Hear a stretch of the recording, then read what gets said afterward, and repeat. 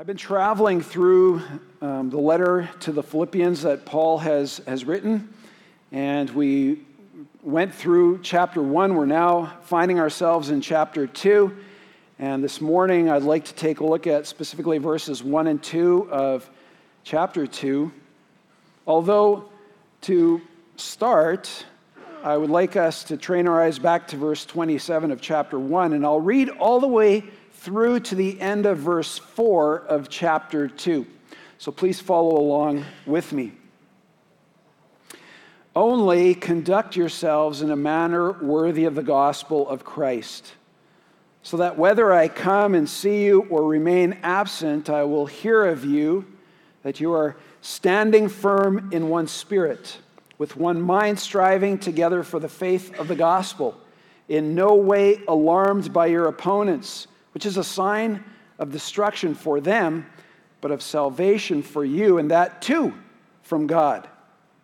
For to you it has been granted for Christ's sake not only to believe in him, but also to suffer for his sake, experiencing the same conflict which you saw in me and now hear in chapter 2. Therefore, if there is any encouragement in Christ, if there is any consolation of love, if there is any fellowship of the Spirit, if any affection and compassion, make my joy complete by being of the same mind, maintaining the same love, united in spirit, intent on one purpose. Do nothing from selfishness or empty conceit, but with humility of mind regard one another as more important than yourselves.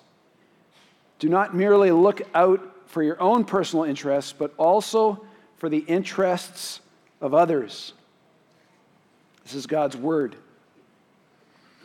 Well, just to make a brief observation from this text that we've just read, I'd like you to notice that this church is facing pressures, okay?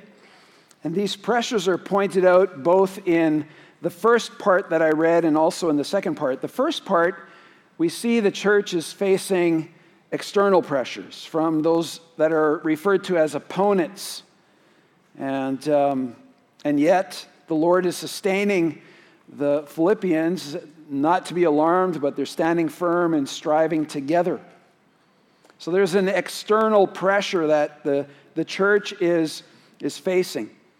And then in verses 1 through 4, we see that there's also an internal strain that Paul is pointing out, and that he is giving instruction on how to deal with that, how to strive for unity given that internal strain can happen within the church. Well, you don't have to go very far to find all kinds of stories of stress in the church, disunity even. And I would imagine that many of you could quickly call to mind even some of the things that you have seen in churches that you have been a part of. Back in the 1970s, the Dallas newspapers reported on a legal battle that was taking place between two factions of a local church. And so these factions could not find resolution, and ultimately they were both desiring the ownership of the facility and the property. And they couldn't come to an agreement. This ultimately ended them up in a court of law. And interestingly enough, and very different to the judge, sent this back to the church. He refused to decide on it. He said it was not for him to decide, but it was for the church to work out. And so the church put together a council of people to begin and work through an investigation. And as they peeled back the layers, it was startling to find out what had actually begun the whole dispute. What had happened was at a church dinner, an elder had received a larger portion of ham than a child that he was sitting beside.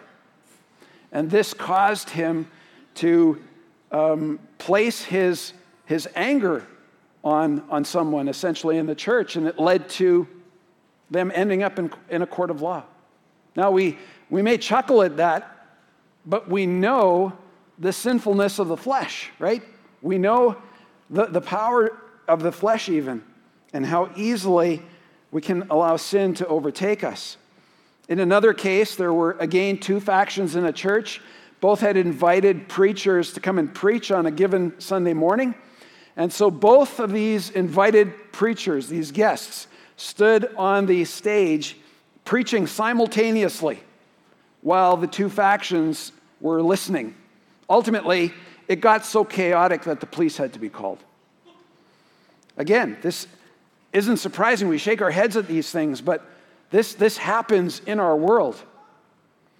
Sometimes disunity is maybe not so boisterous, right? Doesn't make its way into the public eye, but there can be other forms of disunity in the church. For instance, an elder board can be divided on a given doctrine. The doctrine of salvation, for instance. Some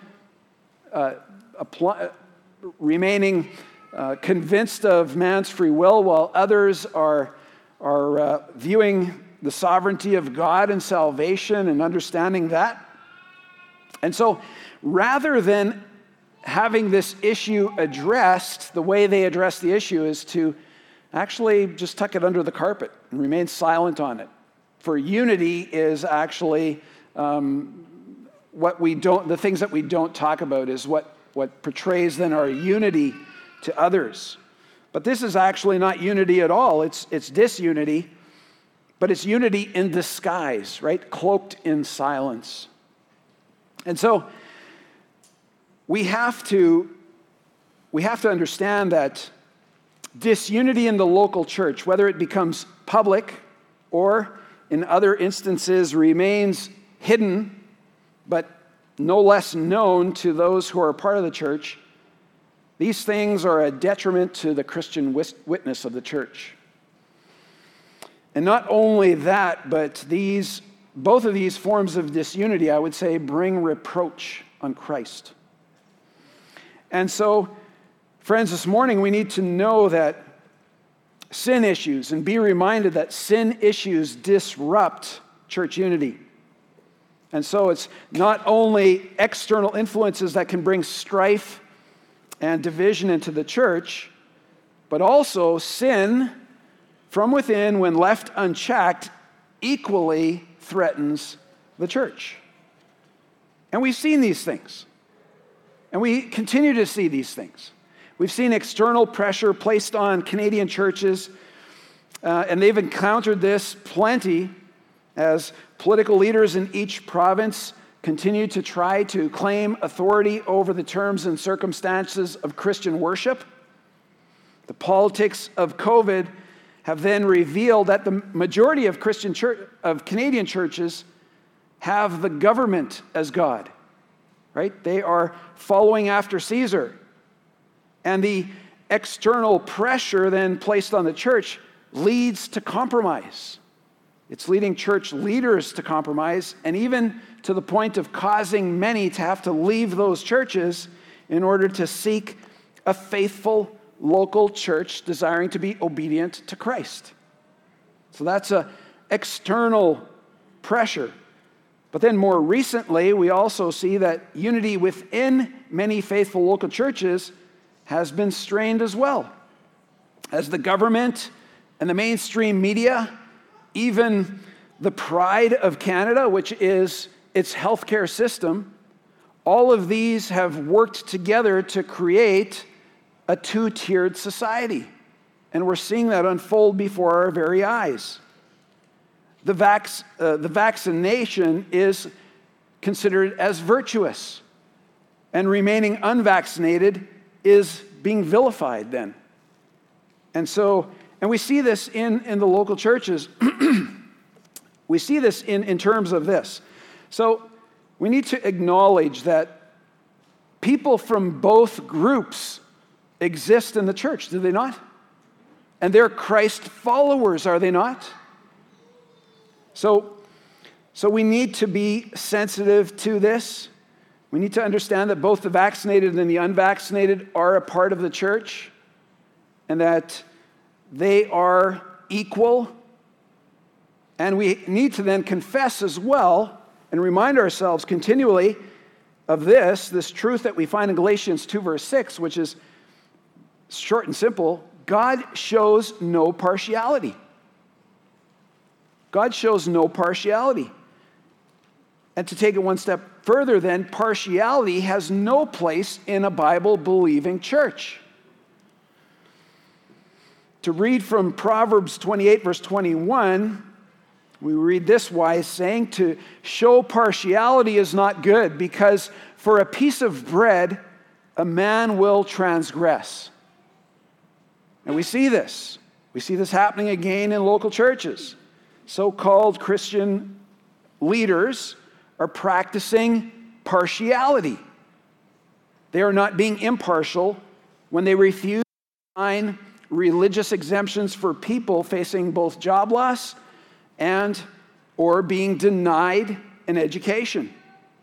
And rather, these same leaders are choosing rather to bind the consciences of their sheep by recommending that they submit to the state's unjust and unlawful demands. And we need to recognize that they're serving Caesar for less than a piece of bread. They are compromisers. And so we need to speak out against this. And at the same time, we need to exercise grace in the church. Exercise grace to one another, not viewing each other any differently, despite what the outside world is propagating. It has no bearing on the truth, because we know the truth and we know it from the Word of God. And we must remain rooted in that. But a second confession must be made. And that second confession is this, that whether disunity comes as a result of external pressure or arises internally, both expose something. And that something that is exposed is that the biblical worldview in the church is being set aside in favor of worldly philosophies. And this is something that we cannot allow either. And so we take great encouragement from what Paul writes here in his letter to the Philippians, as he seeks to calibrate our minds and hearts in order to exhort unity within the body of Christ. Now, a well-known theologian said this about these letters, the letters that we find in the New Testament. He said, there are no letters in the New Testament apart from the problems in the church. Okay? So the letters to the churches address problems within the churches. To the Romans, for instance, Paul wrote to ensure correct teaching on the righteousness of God. So there obviously were very differing views, and he writes to correct the church, to make sure that they are understanding the righteousness of God correctly.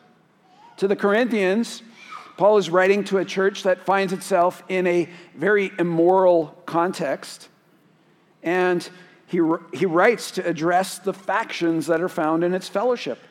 And not only to address the factions, the divisions in the church, but also to address the chaos of the worship in Corinth. He then has to write a second time to defend his apostleship, while at the same time confronting false apostles plaguing the church.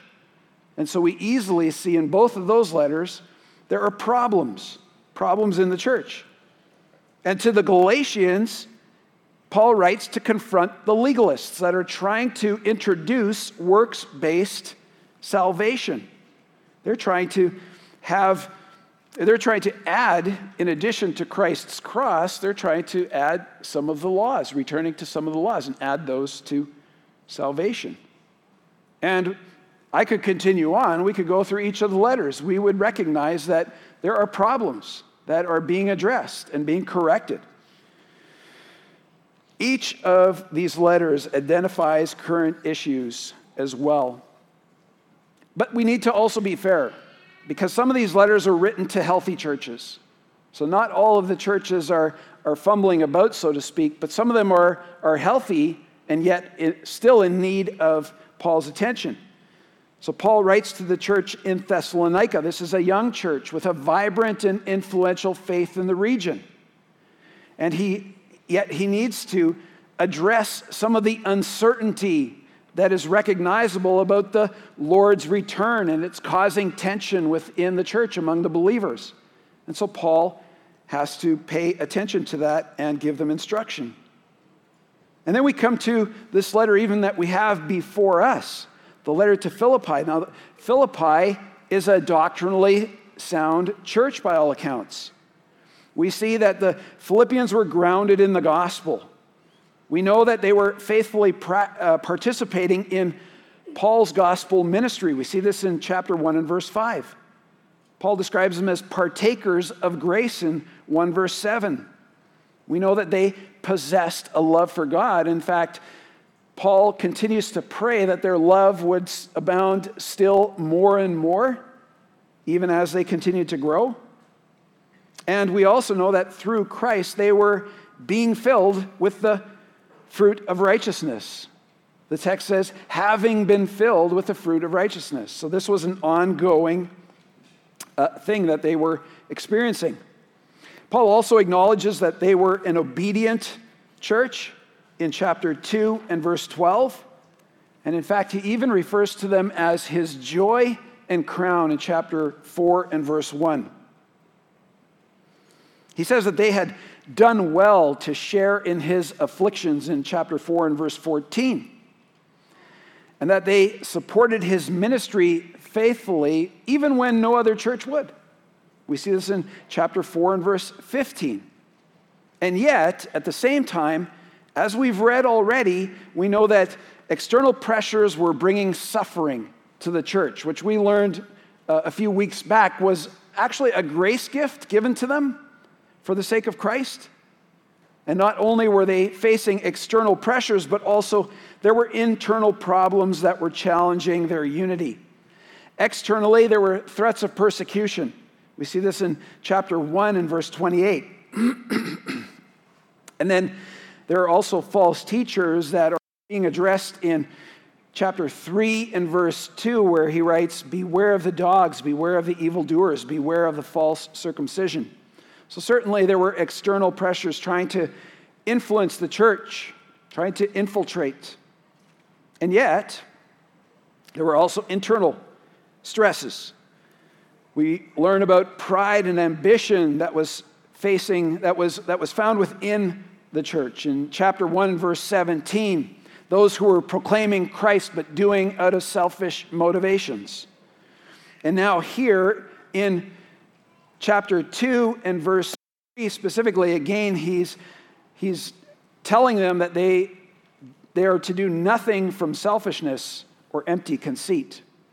And so internally, they are facing some issues as well that threaten the unity of the church. I've already said a few sermons back that I believe that unity is one of the big themes in this letter that Paul is writing to the Philippian church. And yet here in chapter 2 and verse 2, we see Paul display a very pastoral heart. He desires that they would make his joy complete. And yet, while this is the imperative, and we would even say that this is the main verb of the text, this is really everything around it, it helps to develop it, we would at the same time say it's not the main thrust of this text. Rather, the thrust of this text, the thrust of Paul's exhortation is for a unity that's undergirded with humility. And that's what he's driving at here. And he does so while at the same time pointing to Christ as the example and the motivation behind what he is desiring from them. And we'll get more into that even as I continue to preach from Philippians as we go from chapter 2, verses 5 through 11, we'll see the model, the pattern for the church, even as we see it patterned in Christ's life.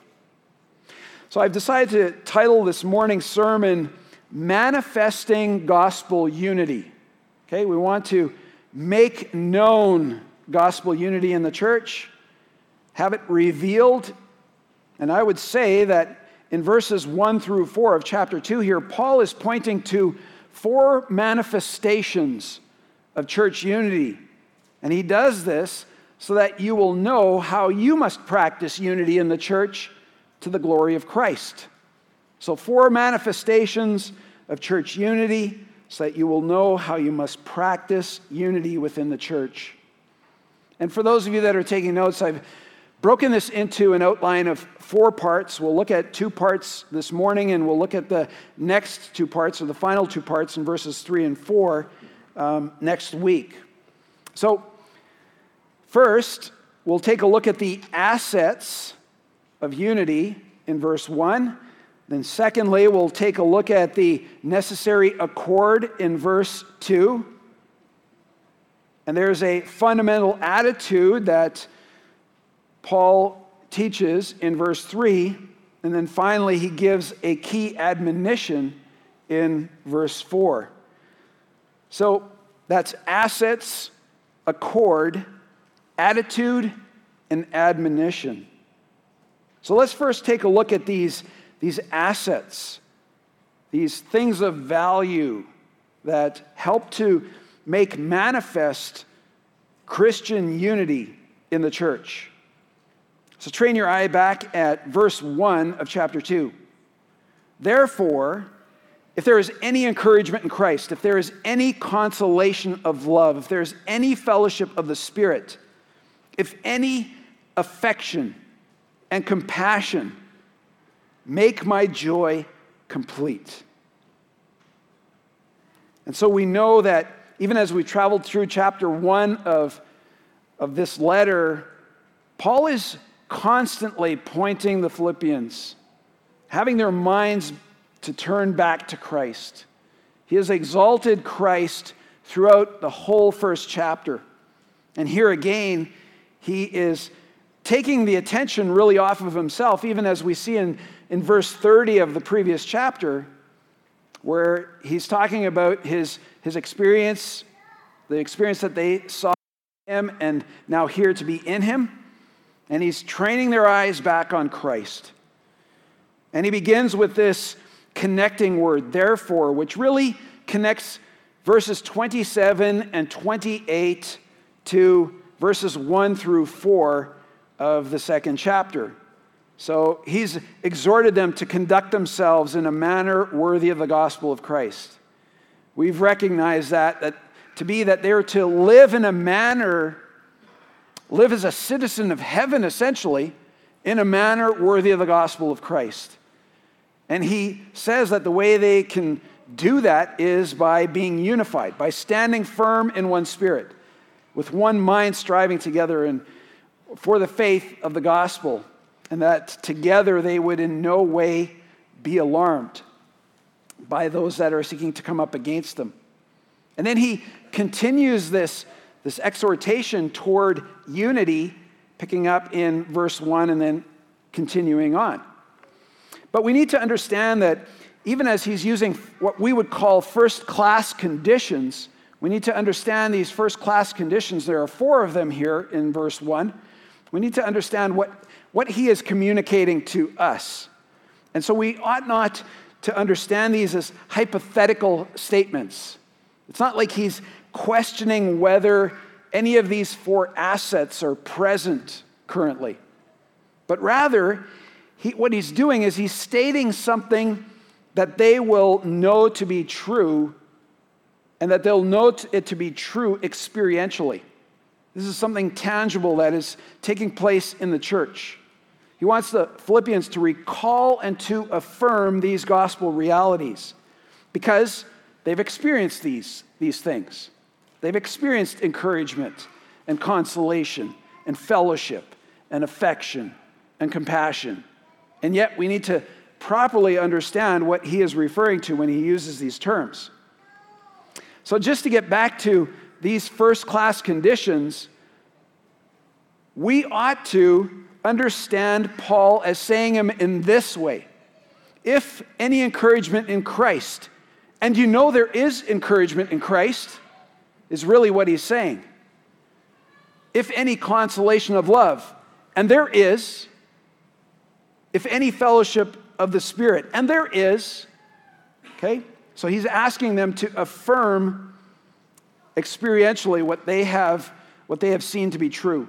If any affection and compassion, and there is. You know there is. You've experienced this. And we would simply see these really as being the benefits derived from, as Paul would say, to live is Christ.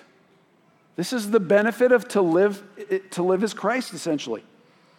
These are the assets of living on earth as a citizen of heaven because of the gospel of Christ. These are the assets that are given to us. And so there's an appeal here to reflect on the divine certainties that radiate forth from an effectual gospel.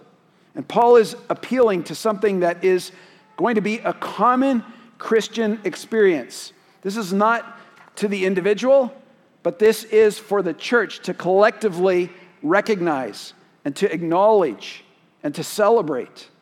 And so let's look at these invaluable and indispensable assets that display genuine unity within the church. First of all, in verse 1, that first condition that's given to us, if any encouragement in Christ. Paraklesis, encouragement. This is derived from a word that means to come alongside someone, to give assistance by offering comfort or counsel or exhortation. This is a consolation that's amidst difficulty being faced by the church, and specifically for the purpose of comforting, of providing refreshment, and even encouragement.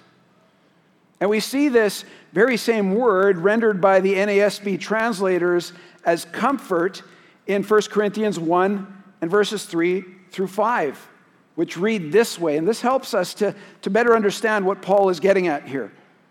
Blessed be the God and Father of our Lord Jesus Christ, the Father of mercies and God of all comfort, who comforts us in all our affliction, so that we will be able to comfort those who are in any affliction with the comfort with which we ourselves are comforted by God. For just as the sufferings of Christ are ours in abundance, so also our comfort is abundant through Christ.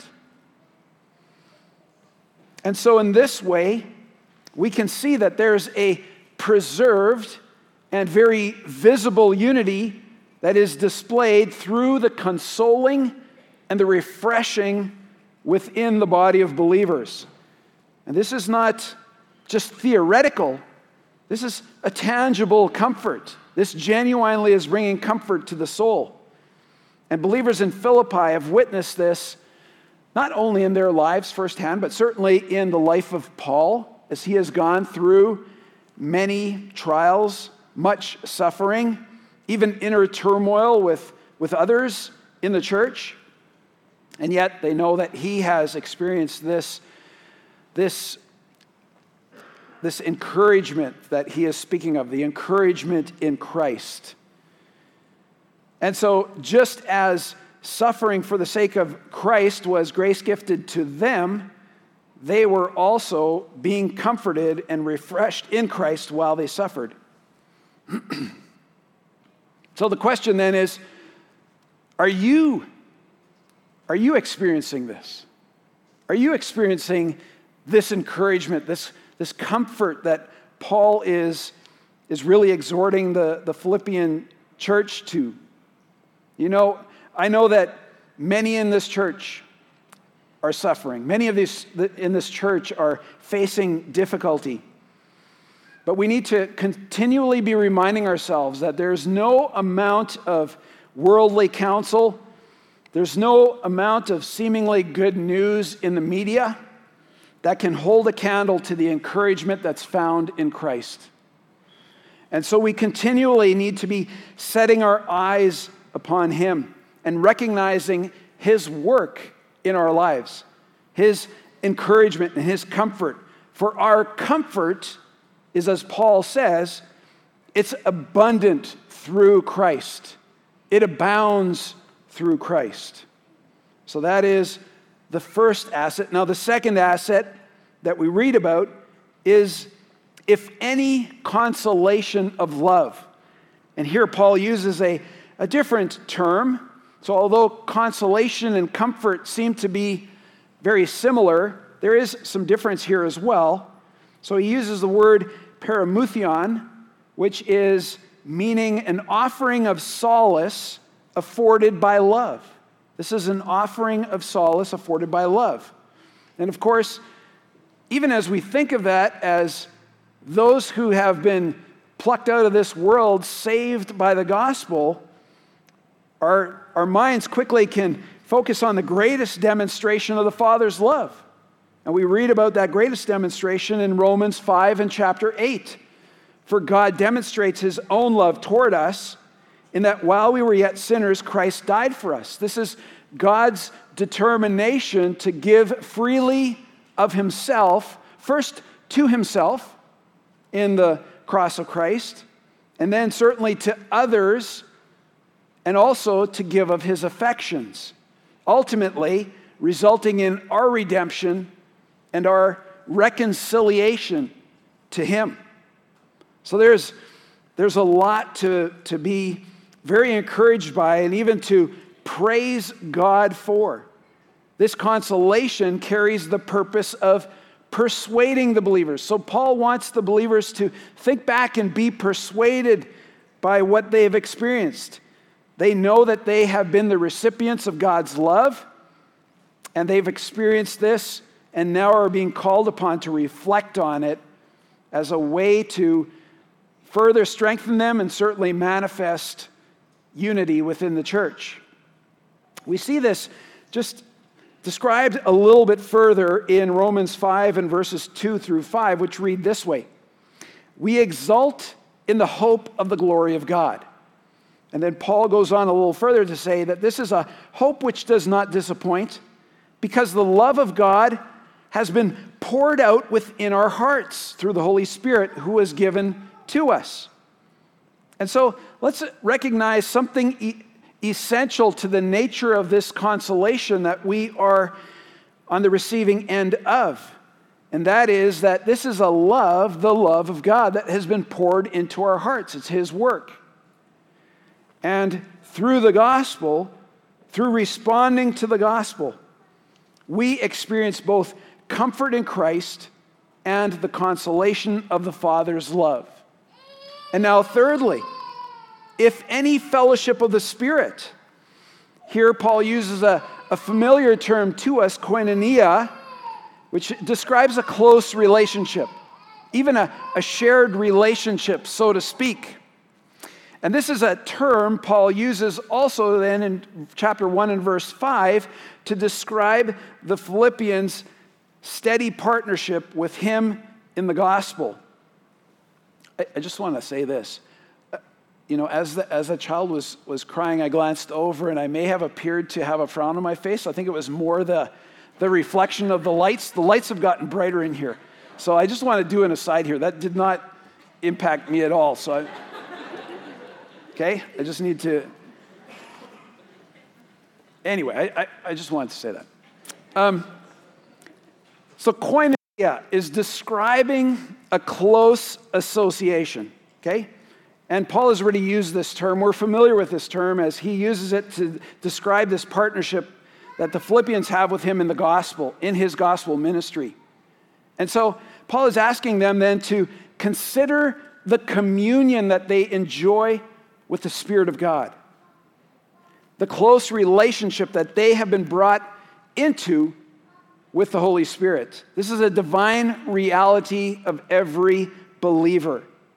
And you too, friends, you too enjoy this same joint participation, do you not? For we know that the scriptures say, and this is found in 1 Corinthians 12 and specifically verse 13, by one Spirit we were all baptized into one body, whether Jews or Greeks, whether slaves or free, and we were all made to drink of one Spirit. So this is a reality in the life of every believer. And so let's just pause here and take note of what Paul has done here in these first three, describing these first three assets. We need to understand that these first three assets that manifest unity in the church are essentially Trinitarian works. Okay? All three persons of the Trinity are represented here. And this parallels what Paul writes in 2 Corinthians 13 and specifically verse 14, where he says, "The grace of the Lord Jesus Christ, the love of God, and the fellowship of the Holy Spirit be with you all." These are Trinitarian works initiated at salvation, which serve to unify the local body of believers. So we've taken a look at the first three. Now the final assets that are being described here in verse 1, where Paul writes, "If any affection and compassion." So this term affection is used in the Greek to describe the inner bodies, the inner body parts of the person, including the heart. And so we need to understand that what he's describing here is generally seen as the seat of tender affections or emotions within a person. This is where mercy resides. And in fact, the same term is rendered as tender mercy by Luke in Luke 1 and verse 78, where he describes the tender mercy of our God, the affection of our God. And so Paul is referring specifically to the affections of God here. And this tender mercy has been extended to believers, again, as I've already said, through the gospel. That's how we experience this affection. But not only do we experience affection, there's a second term here, compassion. This is God's display of concern over us in our sorry estate. This is a divine pity. This is a divine mercy that's being described here. And this same term, compassion, is translated in Romans 12 and verse 1 this way: "Therefore, I urge you, brethren, by the mercies of God," okay, by the compassions, by the mercies of God, to present your bodies a living and holy sacrifice, acceptable to God, which is your spiritual service of worship. Have you received God's compassion? Are you the recipients of God's mercy? Ask yourself that. Do you recognize the extent of the mercies that have been given to you, that God has displayed? Now, let's just consider this just for a moment, even as we consider Romans 12 and verse 1, the mercies of God. By the mercies of God. Let's just flesh that out a little bit. First of all, let's understand that mercy is not being treated as you deserve, right? Each one of us guilty of sin, and yet we are the recipients of God's mercy. By the mercies of God. Well, the mercies of God certainly are displayed in the component parts of salvation. So, for instance, your election before the foundation of the world is a mercy of God. Not that you deserved it, right? But that it's been given to you. Christ's atoning work is a mercy of God on your behalf. For you deserve death, right? The wages of sin is death, but rather Christ went on your behalf. His satisfying wrath, this is Christ's satisfying wrath over, Christ satisfying the wrath of God over sin, I should say. This is a mercy of God. right? Otherwise, that wrath is placed on you. You being purchased, your pardon being purchased, you receiving redemption is a mercy of God. The effectual call of the gospel in your life is a mercy of God. You being regenerated, given a regenerated heart, being considered a new creation, being made a new creation, is a mercy of God. Your conversion, the fact that you are changed, you're no longer the same person, is a mercy of God. You've received both the gifts of faith and repentance, mercies of God. And having been justified, which is a mercy of God, means that you now stand legally before God, and He sees you not as you were, but now clothed in the righteousness of Christ. You have a new legal standing. This is a mercy of God. The fact that you've been reconciled to the Father, the relationship's been restored, you're no longer separated, is a mercy of God. You've been adopted into God's family. You've been brought into union with Christ, mercies of God.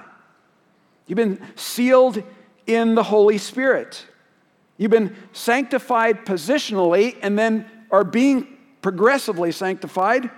These are mercies of God. You're being preserved in your faith even as you sit here.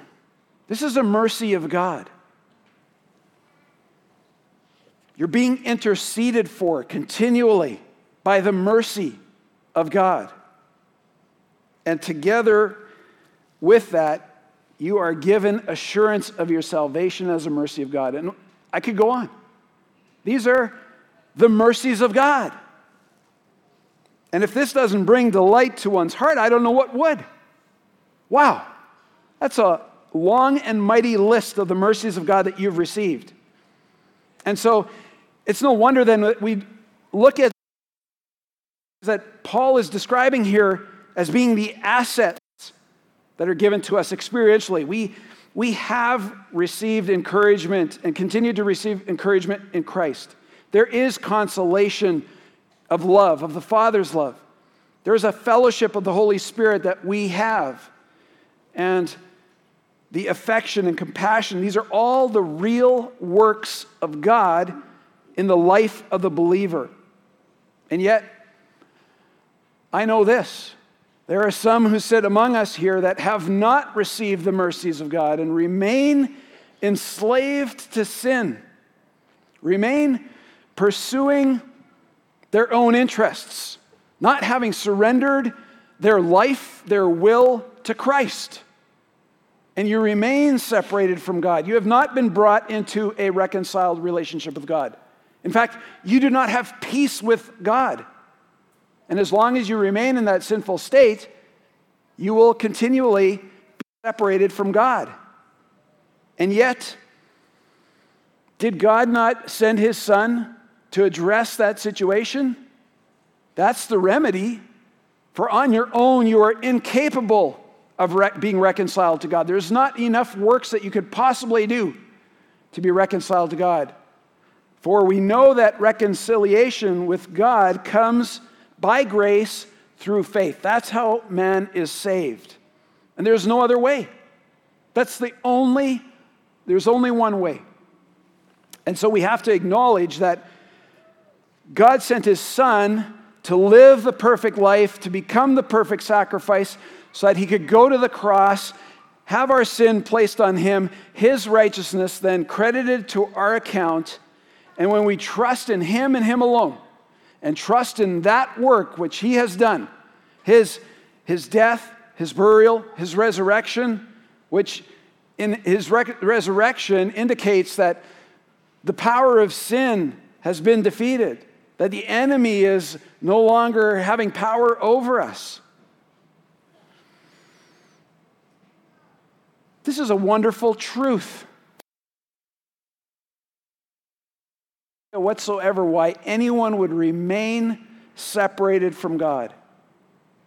I don't know why anyone would reject that salvation, to be brought into peace with God.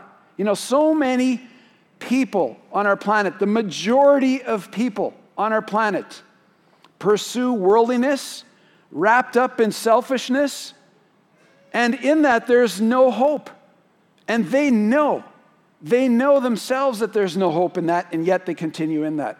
They remain blinded to the truth of God's word, to the truth of the gospel. Friend, if that's you here today, I would call you to repentance. I would call you to turn from your sin and to set your eyes on Christ, to trust in Him and Him alone, to no longer trust in yourself and your foolishness, but to repent, to turn to Christ, to be saved. For we know that when one confesses with their mouth that Jesus is Lord and believes in their heart that that God has raised Him from the dead, that you too can be saved. There's a promise there. Respond to that. So we've seen that these are assets that manifest unity within the Christian church. And we need to set our minds on these experiences. We need to make sure that we're not looking at this world, but rather that this world would just grow faintly dim as we reflect on the glory of Christ, don't you think? And as Christians, I would encourage you, each one of you, to then meditate on even chapter 2 and verse 1 this week. Pray through this. What an amazing 4 conditions that are described, these realities, these divine realities. Praise God for them. Adore Him in your communion with Him. Be thankful that He has provided these things for you. And not only for you, but for the collective body known as the church. Now, we very quickly need to acknowledge that we're in difficult times, are we not? And being that we are weak, we can very quickly find ourselves losing focus, taking our eyes off of Christ. But I have no doubt that if the Christian churches across this land would reflect on, meditate upon verse 1 of Philippians chapter 2, it would begin a correction, for their minds would be set on the things above and not on the things of this world. And we would begin to see a shift immediately. And we ought not just look merely at people in other churches. Friends, let's examine ourselves. Let's ensure that we're not spending too much time in the mainstream absorbing ungodly perspectives. You can fill your mind with this stuff, and it's not profitable. It won't be helpful to you in any way. So avoid it. I'm not saying to be altogether ignorant of the things that are going on in this world, but I am saying let's reduce the amount of time that we're in that nonsense. And let's set our eyes, our minds on Christ. The same goes for social media. I know how social media works. I read something that somebody else has said, and then there's a temptation immediately in my fingers to respond because I've got an opinion, and you need to hear this. And not only are you going to hear this, but I trust that every single last person in the world is going to see my response. And so I desire to have my opinion known.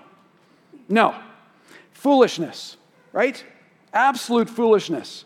And so I would say, let's take less time in that.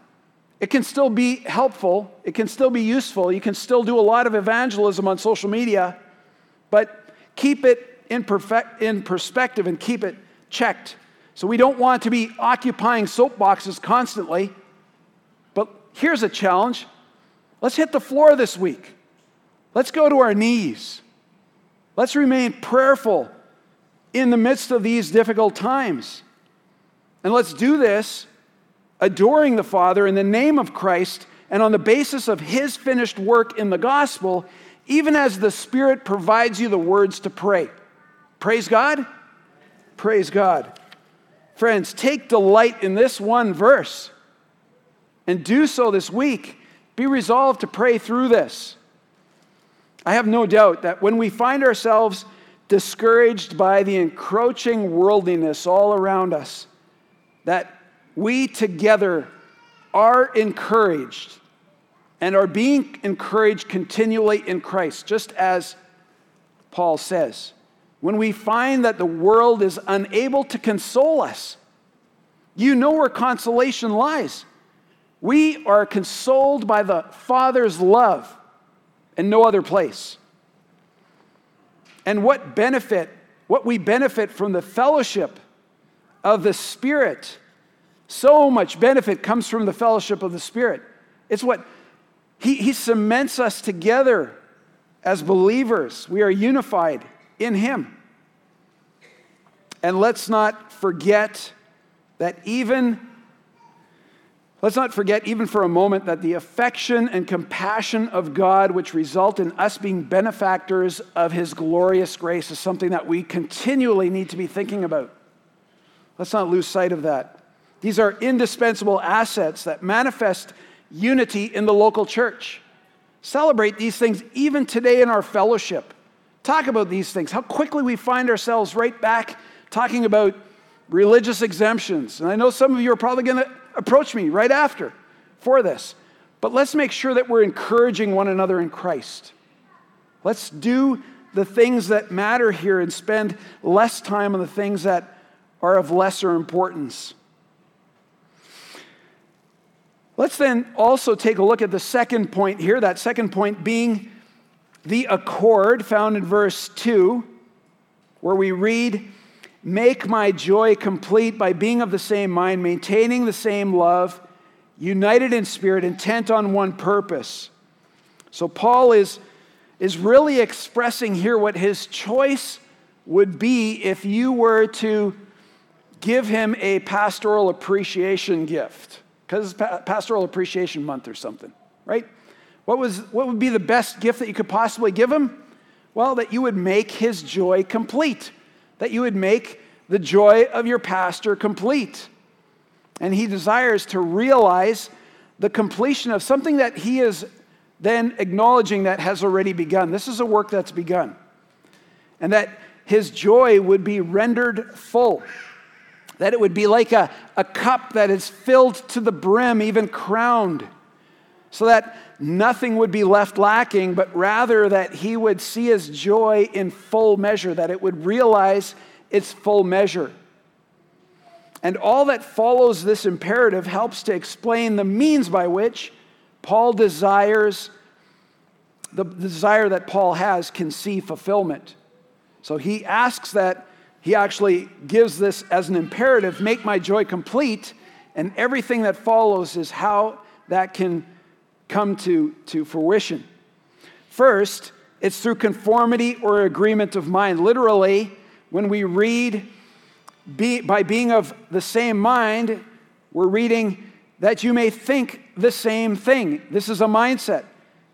And we need to also, again, just pause here for a moment, because so often in Paul's letters, he's very cerebral, right? He's addressing the mind. He's not addressing the heart, although the heart will be impacted even as the mind is first convinced.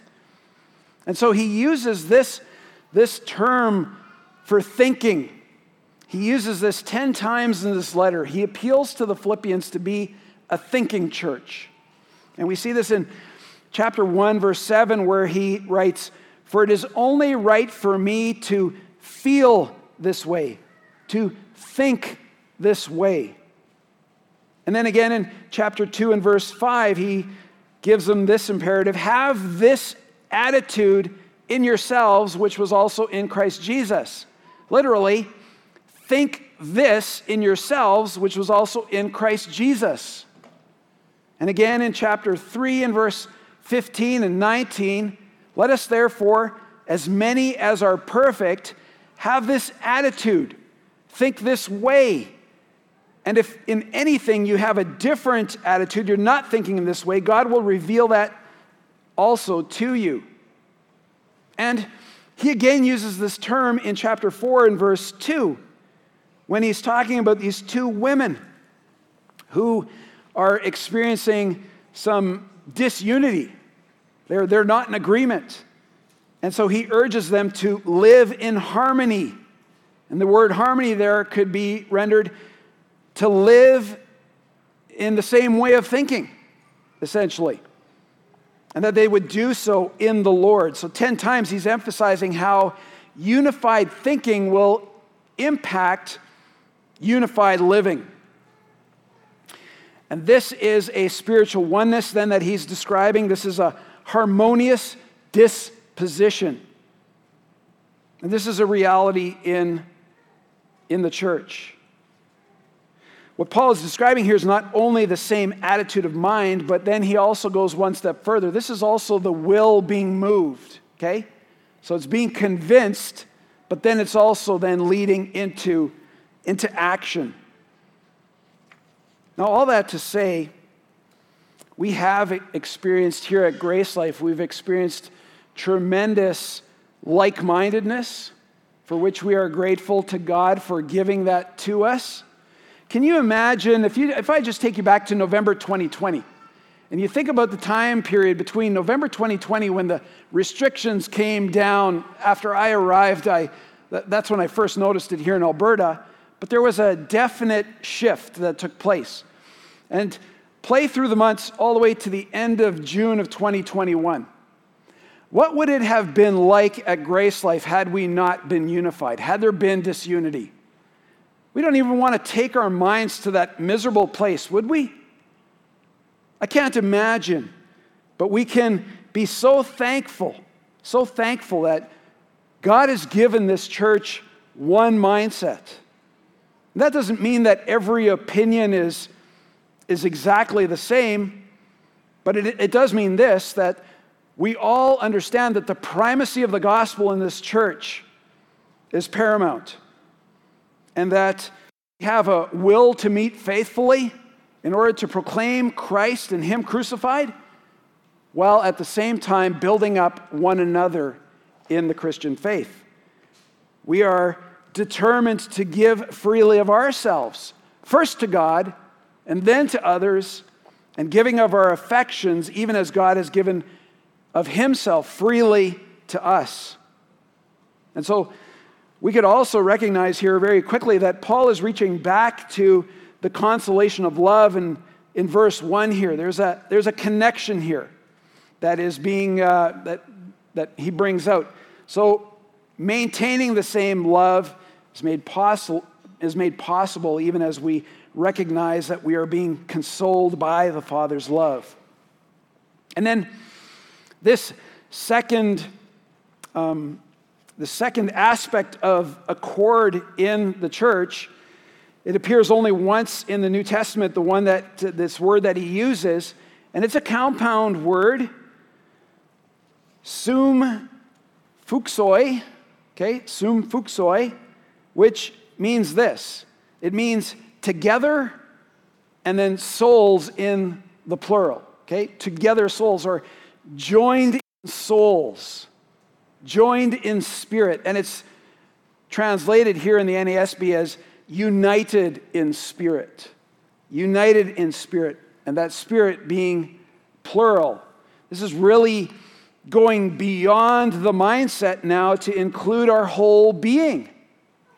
We are united in our entire being with each other as brothers and sisters in Christ. And this being made possible by the fellowship that we first and foremost enjoy with the Holy Spirit.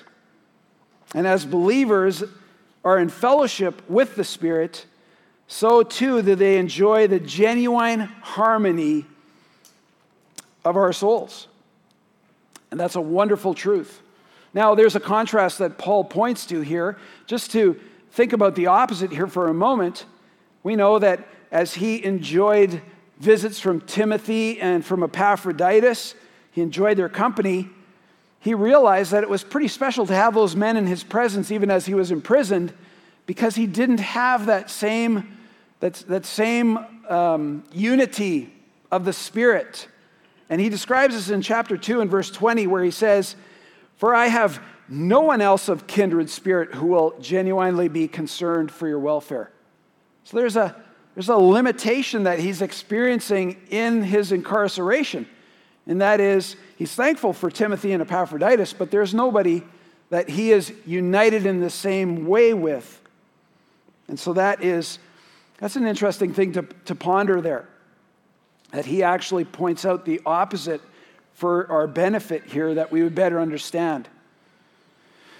Now, this doesn't mean, this unity or unification in the Spirit doesn't mean that we are not going to be without internal strife. That can take place. We can have differences of opinion. Let's admit it. We can easily be finding ourselves as being self-centered at times, and yet we need to fight against those things. As MacArthur writes, he says, the Philippians will not allow inconsequential differences to divide them or hinder their service for the Lord. And so let us not then allow inconsequential differences to divide us or in any way hinder our service for the Lord. And now finally, intent on one purpose. Intent on one purpose. Literally, this means thinking one thing. He's really repeating himself, what he said earlier in the same verse. By being of the same mind and intent on one purpose, there's some repetition taking place here, as he's reminding the Philippians again to set their minds on one goal, on one purpose, and that is to be unified, to be of the same mindset, and not only of the same mindset, but also that they would be united in spirit.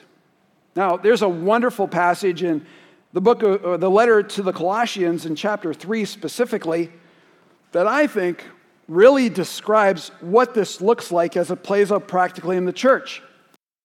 Listen to what Paul writes in Colossians 3 and verses 12 through 15.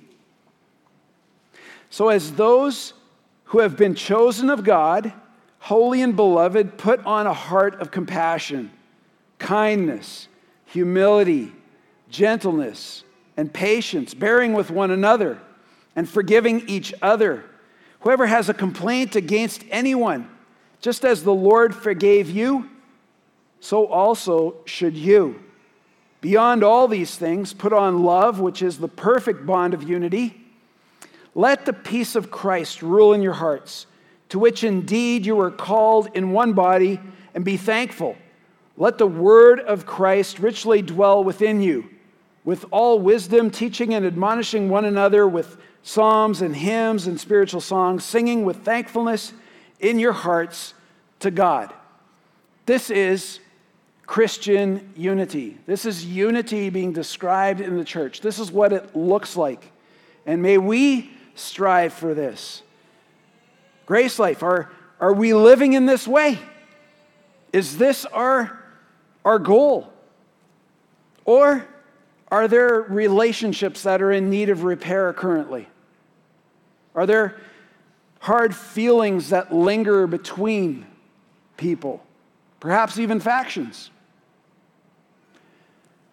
Maybe there's a rationalization of your actions and your attitudes to the neglect of recognizing and acknowledging the grace and mercy that you've received from God, right? How quickly we can turn aside, look away, and our attitudes and actions become less than Christ-like.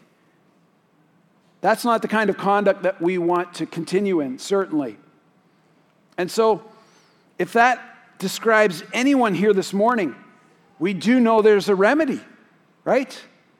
There's a remedy, and that remedy is found even in the very next verse that Paul writes here, where he says, do nothing from selfishness or empty conceit, but with humility consider others as more important than yourselves. Humble yourself.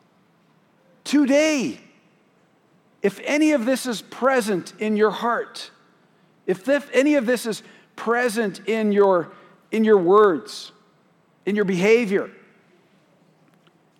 humble yourself before God. And we know that He will abundantly pardon. We know that He will restore, that He will refresh, that you too, again, can be comforted in the encouragement of Christ, that you can, again, enjoy consolation of love, that you can walk in the fellowship of the Spirit and certainly experience the fullness of God's affection and compassion. Those mercies that we talked about can be realized again. So we've looked at the assets and we've looked at the accord that manifests unity. And next week we'll take a look at verses 3 and 4, where we'll see the attitude necessary to manifest unity in the church. And then he gives us an admonition. There's an action step that we are to take. And it's very important that we look at that. Now, I realize that gives you a week to humble yourself, right? A week before you're going to come here, and I'm going to try to meddle. So, but don't wait a week. Do that today. If there's disunity, and I would even say, if there's disunity between you and any brother and sister of Christ, not even necessarily in this local body of believers. Maybe it's a family member. Maybe it's a friend. Maybe it's a former acquaintance from another church. Whatever, if he or she is your brother or sister in Christ, be reconciled to them. Let's pray. Well, Father, we are so grateful for your word, and Lord, there's just so much to take from it, Lord. We pray that you would write these truths on our heart. Father, that this week we would find ourselves on our knees, repenting where repentance is needed. Father, that we would be seeking reconciliation where there is disunity, and that we would be acknowledging experientially all that you have done in the work of salvation for each one of us. And Father, that when we gather together, whether that be in our homes or back here together as the corporate gathering, Lord, that we would then celebrate these truths, that we would praise you for the grace and the mercy that you have shown us through your Son and our Lord and Savior, Jesus Christ. So thank you for this morning. Thank you for this letter that you have written to us. We pray this in Christ's name. Amen.